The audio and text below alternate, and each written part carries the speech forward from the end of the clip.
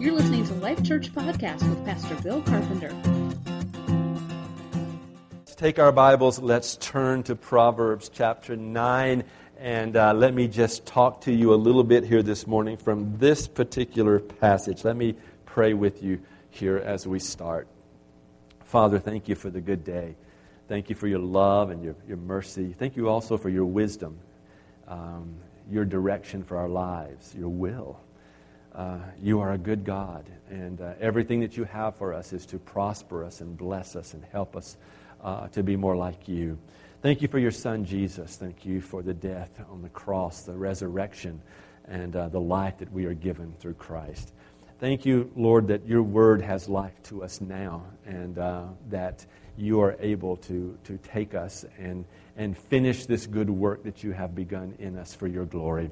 Would you help me right now to decrease in these moments as I speak in order that you may increase through me? Holy Spirit, would you work through these words today, through the Scripture and through my message, God, today, into our hearts, Lord, and would you open us, Lord, that we may receive all that you have for us today. Be glorified in this time and strengthen us and encourage us, build us up. Help us, God, by instructing us in your word through the power of the Holy Spirit, that we might be able to apply your word to our own lives and be able to walk out of this place today stronger, more faithful, more committed, more passionate than ever to see the lost won to the kingdom of God.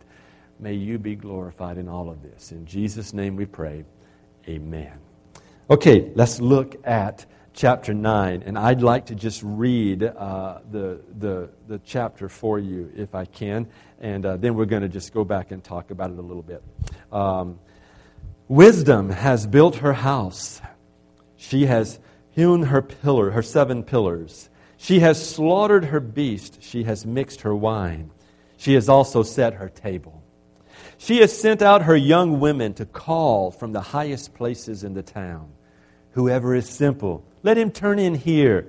To him who lacks sense, she says, come, eat of my bread and drink of the wine I have mixed. Leave your simple ways and live and walk in the way of insight. Whoever corrects a scoffer gets himself abuse, and he who reproves a wicked man incurs injury. Do not reprove a scoffer, or he will hate you. Reprove a wise man, and he will love you. Give instruction to the wise man, and he will be still wiser. Teach a righteous man, and he will increase in learning. The fear of the Lord is the beginning of wisdom, and the knowledge of the Holy One is insight. For by me your days will be multiplied, and your years will be added to your life. If you are wise for yourself. If you scoff, you alone will bear it. The woman folly is loud. She is seductive and knows nothing. She sits at the door of her house. She takes a seat in the highest places of the town, calling to those who pass by, who are going straight on their way. Whoever is simple, let him turn in here. And to him who lacks sense, she says, stolen water is sweet, and bread eaten in secret is pleasant. But he does not know that the dead are there, and her guests are in the depths of Sheol. This is, I think, like the climactic chapter of Proverbs. This is like everything the writer has been building up to. He sort of gives you this amazing conflict, if you will, but in a most unique kind of analogy here. This is a very, very symbolic passage here. And it brings us to this place of all that the writer is trying to speak to us about in terms of wisdom as opposed to folly or foolish living. And that is that it's all a matter of choice. It all comes down at the end of the day as to what will we choose. And so he's been talking about this again and again and again through these passages, and he's been addressing a lot of different things in life, how we live, how we relate to one another, how we use our speech, how we are productive, how we work, and those kinds of things. So he's been giving us all of these things and bringing us up to this point. And this is sort of like a high point here where we are confronted with the reality that at the end of the day, it isn't the church that we are in. It isn't the relationships that we have. It isn't even our own sense of ability or our own sense of accomplishment that makes the difference for us. It is the choices that we make. And that is what we need to see as so vital and so important. And he brings this out here. Now, in his discourse over time in these passages in Proverbs, Solomon has used a variety of approaches of trying to get this idea of wisdom and the fear of God home to us. He's just constantly bombarding us with this, okay? So he's giving us a lot. He makes his appeal, remember, as a father to his son or to his children. He makes that kind of analogy, that kind of appeal of a good, sagely father who's speaking words of life and words of wisdom to his children, and in the hopes that they will follow, they will obey, they will come into line. He personifies wisdom oftentimes in these passages, and in one way it is as a lady who invites the people to pay heed. You know, she's like warning, she's advising people to do what is right and to make the right choices.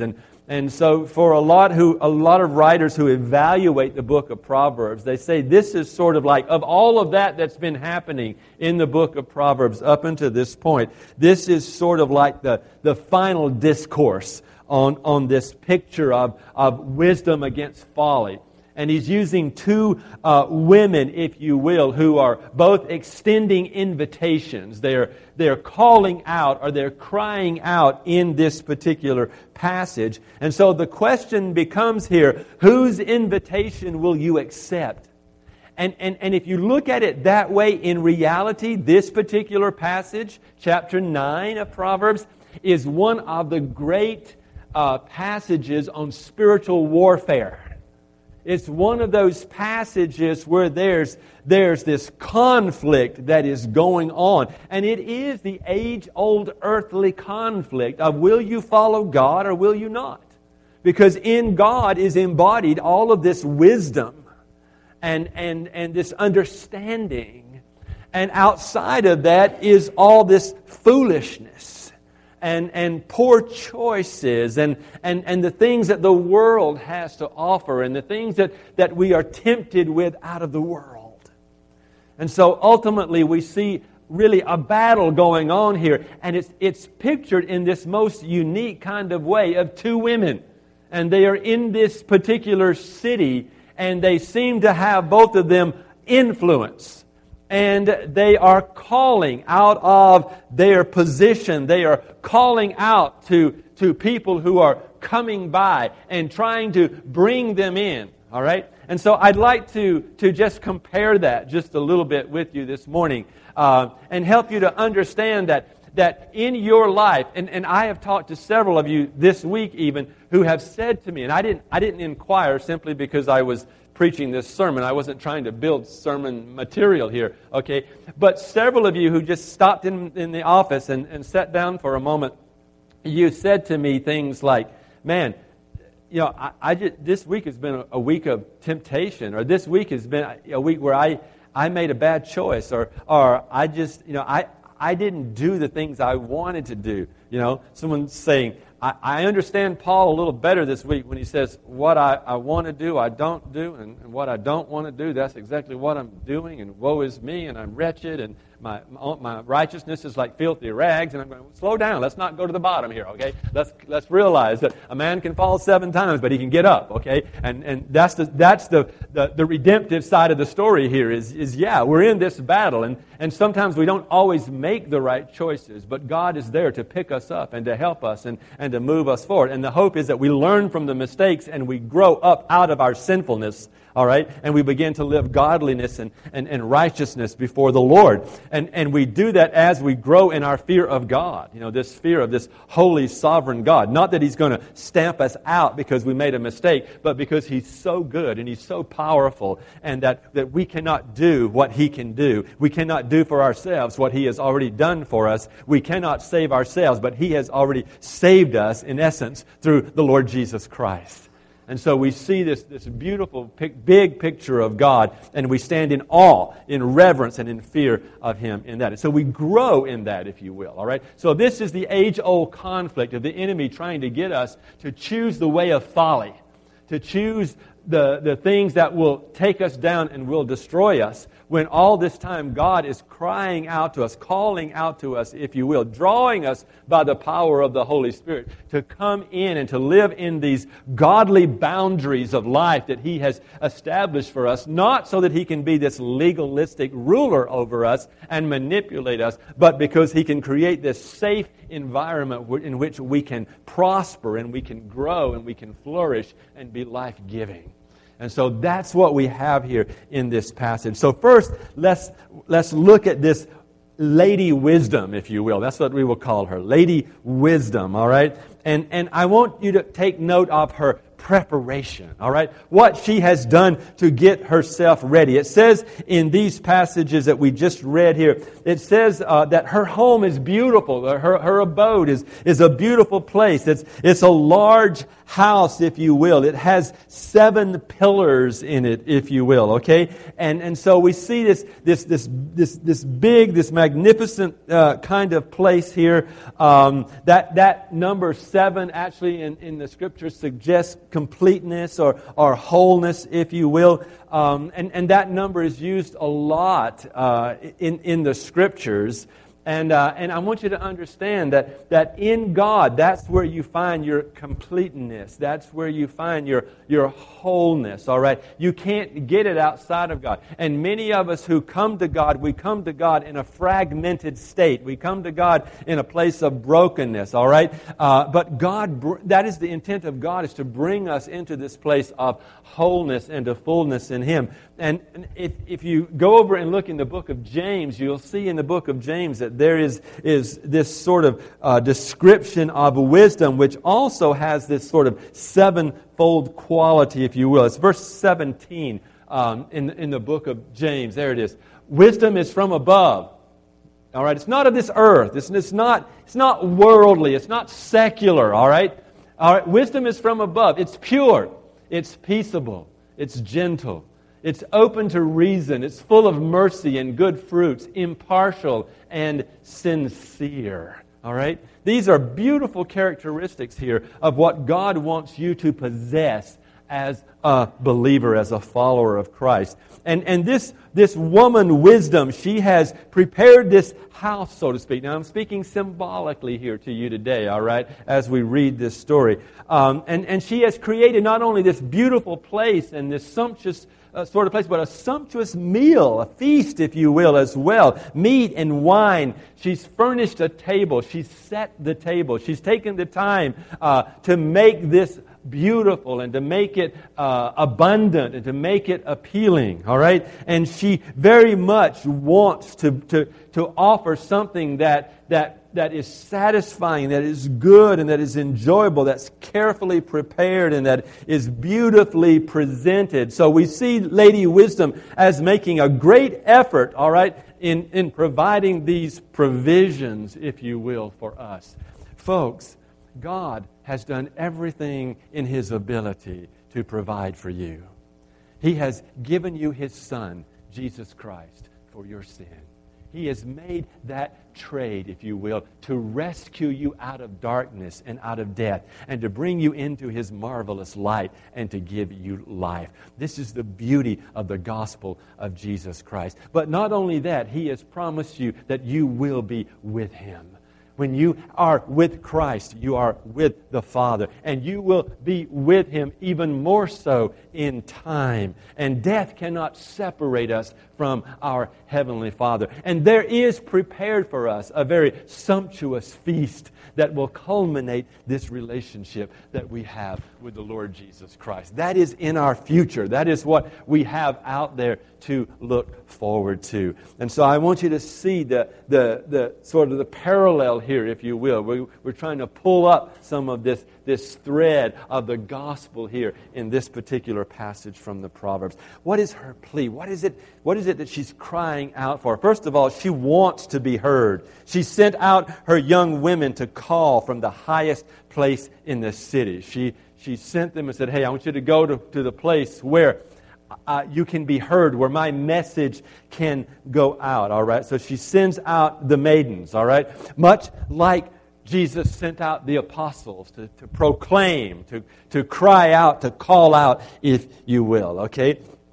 And she cries from this high place in the city. She's inviting those people who need wisdom, who need understanding, the simple and those who are lacking in this area of understanding. And she's proposing to them or inviting them to come in and to eat and to drink of her prepared feast, what she has already brought forth. Just as the Father calls you to enjoy Christ and the relationship with Him. This is the beauty of the communion table, when we come and we partake and celebrate the body and the blood of the Lord Jesus Christ. We are communing with Him, with the Father in this. And this is a forerunner, if you will, of this intimacy that we have with God and the joy that we will have in banqueting with Him, if we can say it that way, okay?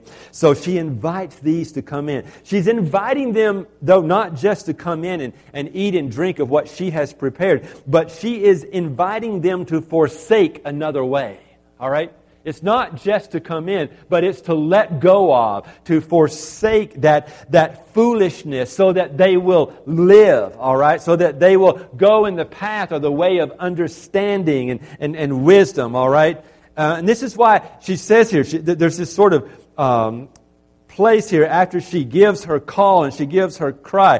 Beginning in verse 7, it says, whoever corrects a scoffer gets himself abuse, and he who reproves a wicked man incurs injury. So don't reprove a scoffer, or he'll hate you. Reprove a wise man, and he will love you. She's offering levels of wisdom to those who will come into the simple, to those who don't have understanding. But she's not inviting the scoffers. She's not inviting the debaters, if you will, of God. She is offering for those who are willing to come and to receive and to learn and to grow and mature. She's offering this wonderful banquet, if you will, to them. All right? She's offering it to those who she knows are going to appreciate it and who are going to receive it. And I think this is interesting for us to contemplate, because we're also told not to cast our pearls before the swine.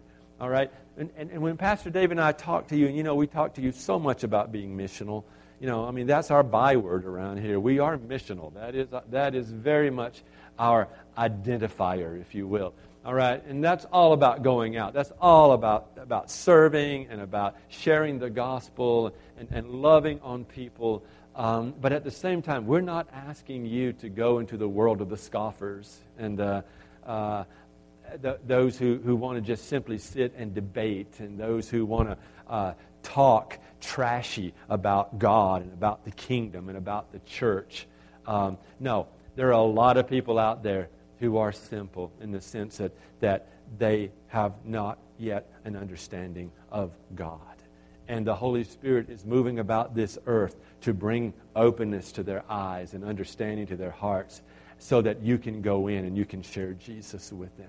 And that's who we're calling you to go to. That's who we're saying we're going to try to reach. That's who we want to go to in this neighborhood, is those people whose hearts God is opening. So it's very important that you and I start to spend more time praying for those people who we are going to go and share with. All right? And I hope to very soon offer you an opportunity to do that, where we will gather and we will pray more for our people in our neighborhood and in our community all over, but in particular our neighborhood, that we go and pray for them. And the whole idea is, let's talk to God about our neighbors before we talk to our neighbors about God, and get ourselves ready for that. Okay? So this is very much on our heart to do this, to prepare the way, if you will, all right? To open the gate for King Jesus to enter in and do the work that He so desires to do. All right? So this is her plea. This is her call to those who are simple and who lack understanding, that they would come and they would receive. And folks, that table is free for everyone who would want to come. Jesus holds no one back. He bars no one from His table. And so I want to encourage you that you catch this sense of this openness, this willingness for them to come in. She's worked hard. Here's the danger of us as believers, as Christians, is to say, gosh, we've worked so hard and we've done so much and we've gotten everything so ready. We need to be very careful about who comes in, because we don't want anybody to mess it up. No. We work hard. We create a sumptuous feast, and that is an elaborate table called Christ.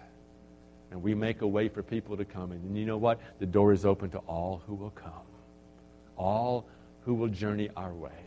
We open our arms and say, yes, you come and you receive the understanding. You receive the wisdom. You begin to change your life and come out of darkness and death into light and life. Okay?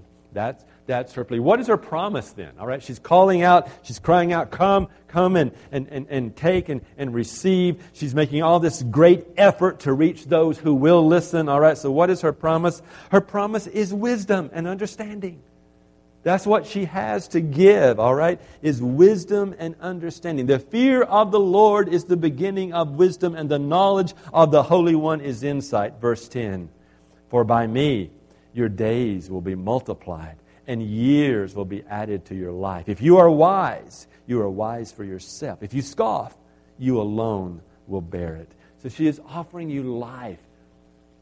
She is offering you the abundance that you can have, which is Christ. Jesus says, I have come to give you life. All right? I have come to give you this life in an abundant way. All right? And she even infers here that there would be additional time to your life. If you live in wisdom and if you live in knowledge and understanding and you apply this, it can extend your life. You know, how many of you know someone or know of a story or a situation where someone just made a really bad choice and it was done? It was final. It's the most unfortunate, tragic story of a life when a life ends early because someone just simply did not use wisdom and make a choice that was in their best interest. All right? Wisdom will bless one's self. All right? Wisdom will bless you. Not only will you be a blessing to others, but that's something we need to understand. There's a benefit not only for others, but there's a benefit for us in wisdom. It blesses us. It blesses our self because we have God's aid. We have God's presence with us. And God is so for the righteous.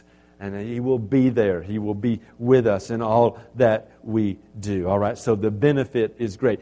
If we are scoffers and we scorn the presence of God and we move away from God, and I'm not saying you're doing that, I'm saying if someone does that, then it's exactly the opposite effect, all right? It hurts one's self, all right? That person bears life alone, according to the Scriptures. And they don't really have solid, good, healthy relationships around them to carry them like believers do. And I believe this is true. I believe this is very, very true. Now, I'm not saying that there are not Christians who live lives alone, because there are some who choose to do that. But what I'm saying is there is afforded to us as the body of Christ a beautiful family of people who can live together and encourage one another and bless one another, help one another, teach one another, challenge one another, confront one another. But all of that is very healthy and very life-giving. And if we will avail ourselves of what God has put around us. It can make a vast difference in our lives and the effectiveness of our lives, okay?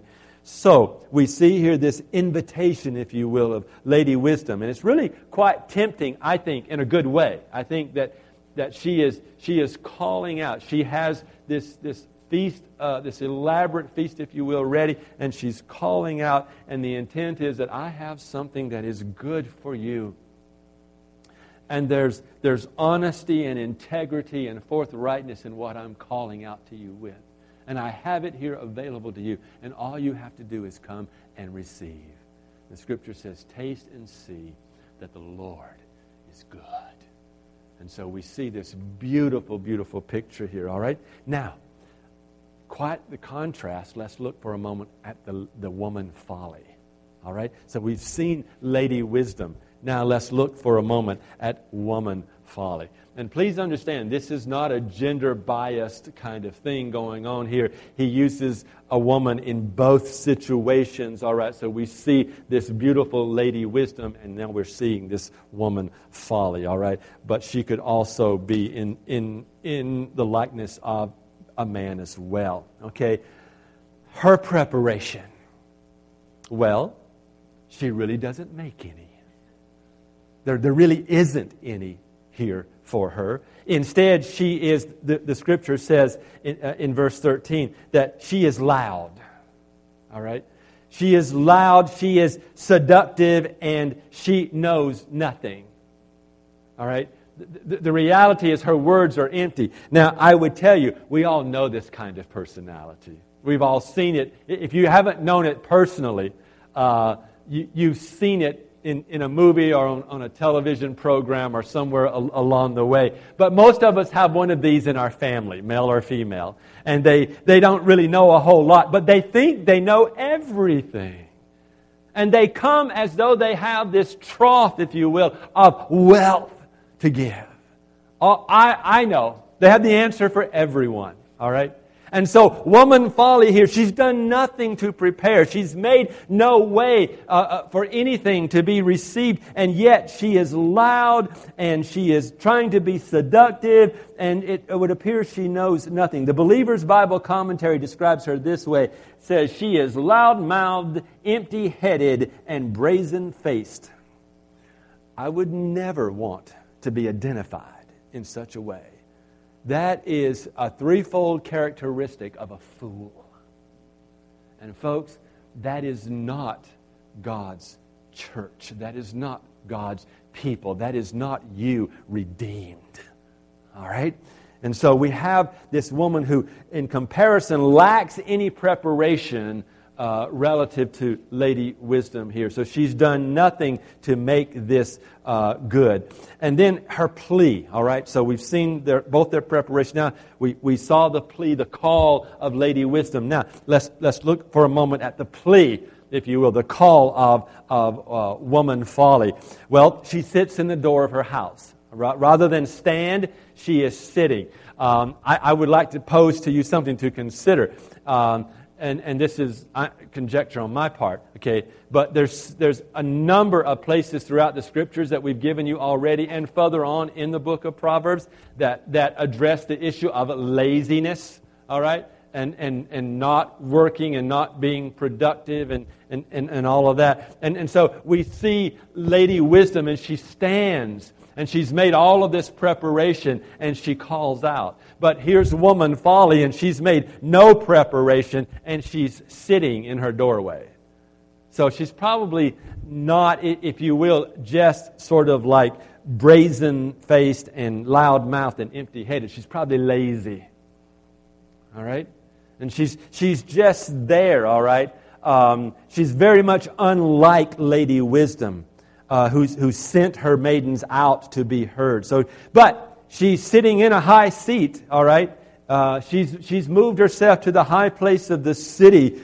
So perhaps she's learned something from Lady Wisdom here. But she's crying out.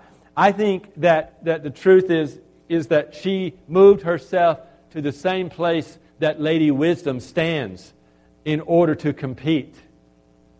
Because this is the age-old conflict. This is the adversary, the enemy who's crouching at the door.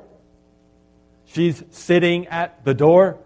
She is there where Lady Wisdom is, trying to cry loud. Listen, the enemy will try to be loud into your mind and into your heart. Try to talk to you about the world and what the world can offer you, and try to overtake wisdom and the voice of righteousness.